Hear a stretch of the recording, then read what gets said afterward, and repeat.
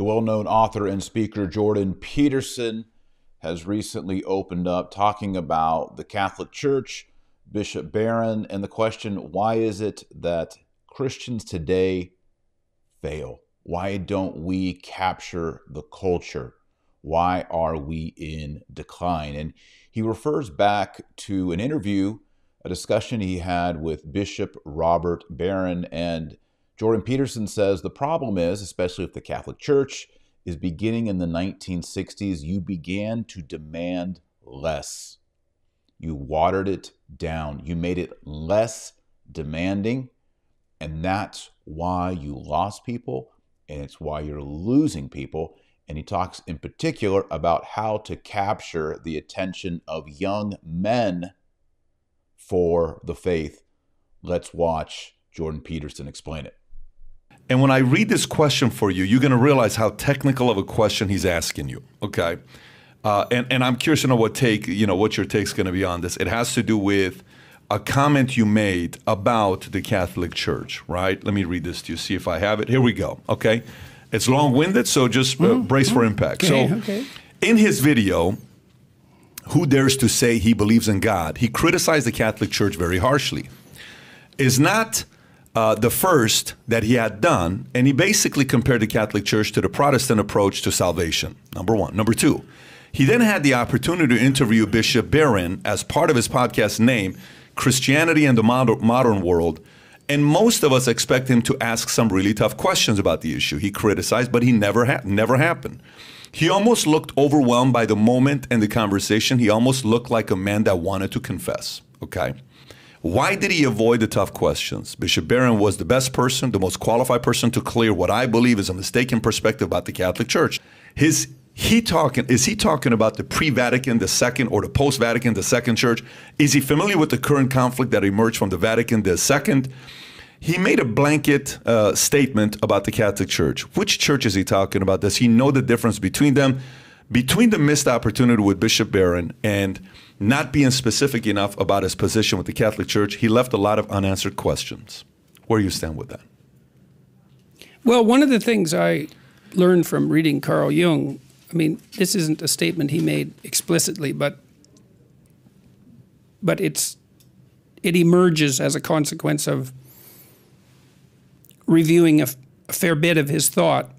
His proposition, in some sense, was that Catholicism was as sane as human beings could get. And it's a very interesting rejoinder to the atheist types because they think we could be rationalist materialists. But I don't think we can be because that isn't what we're like. We're all going to become rational in this scientific sense. There aren't that many scientists, and even among scientists, there aren't that many scientists. It's actually really hard to be a scientist. It takes a lot of training. It's a very specific way of thinking. And it isn't how obvious how broadly accessible that's ever going to be. And I say that as an admirer of the scientific enterprise. Catholicism is a great drama. It's an inclusive, encompassing ritual and drama, as well as a system of beliefs. And, more power to it as far as I'm concerned on that regard. I don't remember what my fundamental criticism was, unfortunately. There's many podcasts that I've done because I was so ill and sometimes while doing them that I don't remember them at all. I meet people that I interviewed for 2 hours and I don't remember meeting them. It's very distressing, but that's life. I would say, and I think the idea that a critique should be differentiated, that's a very good idea and fair enough. And I certainly don't feel like engaging in a blanket condemnation of the Catholic Church. I've been grappling and trying to do this with Bishop Barron too. Part of the reason Barron wanted to talk to me is because the people who are actively engaged in the religious enterprise professionally, and this is Orthodox Jews, Muslims, Orthodox Christians, Roman Catholics, Protestants less so, but some, they're interested in the popularity of my lecture series on Genesis. Because I did that lecture series in 2017. It was really the first public lecture series I gave. We rented a theater in Toronto privately and booked it for 15 weeks, and I offered these lectures, and all the tickets sold out. And most of the people who came were young men. And that's weird, because you imagine going to a bank with this business plan. So I'm going to rent a theater. I want you to loan me some money. I'm going to rent a theater. I'm a professor. I'm going to rent a theater. And I'm going to lecture. The first lecture I'm going to give will be 2 hours on the first sentence of Genesis. And my target market is young men. It's like, they're not going to lend me any money. That's a no starter. But the lectures sold out, and they've been watched, I don't know, 40 million times or something on YouTube. And so the civil apparatus of many religious organizations are interested in this, because I obviously tapped into something that they're not tapping into. And my criticism, if I remember, was a criticism aimed at addressing the fact that that's not being tapped into. One of the things I talked to Bishop Barron about, and I may not be addressing your friend's concern because I don't know what specific criticism he was concerned about. I suggested to Barron that the reason the Catholic Church is not doing as well as it might, there's many reasons, is that they actually, in the attempt to popularize the faith, especially in the 60s, they ended up not asking enough of people. So we shouldn't ask so much. Like, no, wrong decision. Meaning expect? Expect. Okay, got it. Make it more accessible. Got it. It's like, got it. Yeah. One of the things I learned from reading Kierkegaard, Kierkegaard said at one point, in a real comical piece of writing, that once everything has become too easy, that there'll be a massive outcry for voluntary difficulty.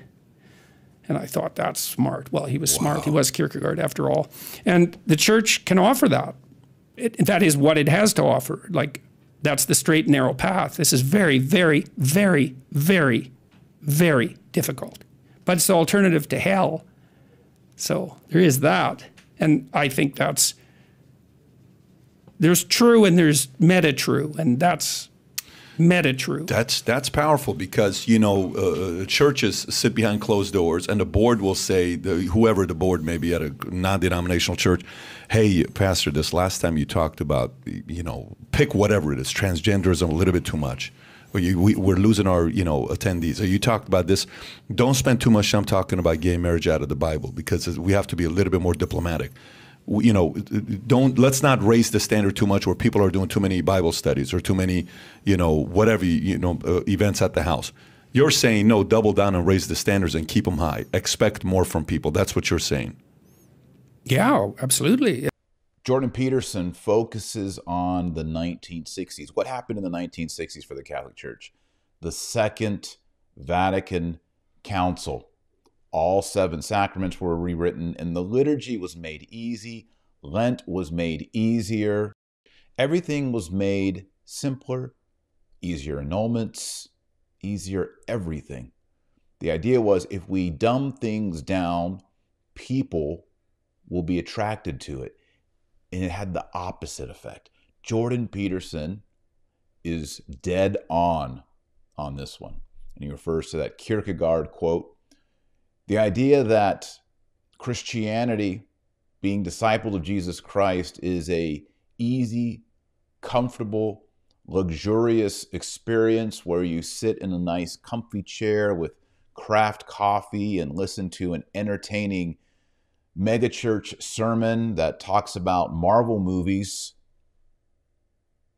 is not going to be the form of Christian discipleship that revolutionizes the world, transforms culture, and wins the culture war.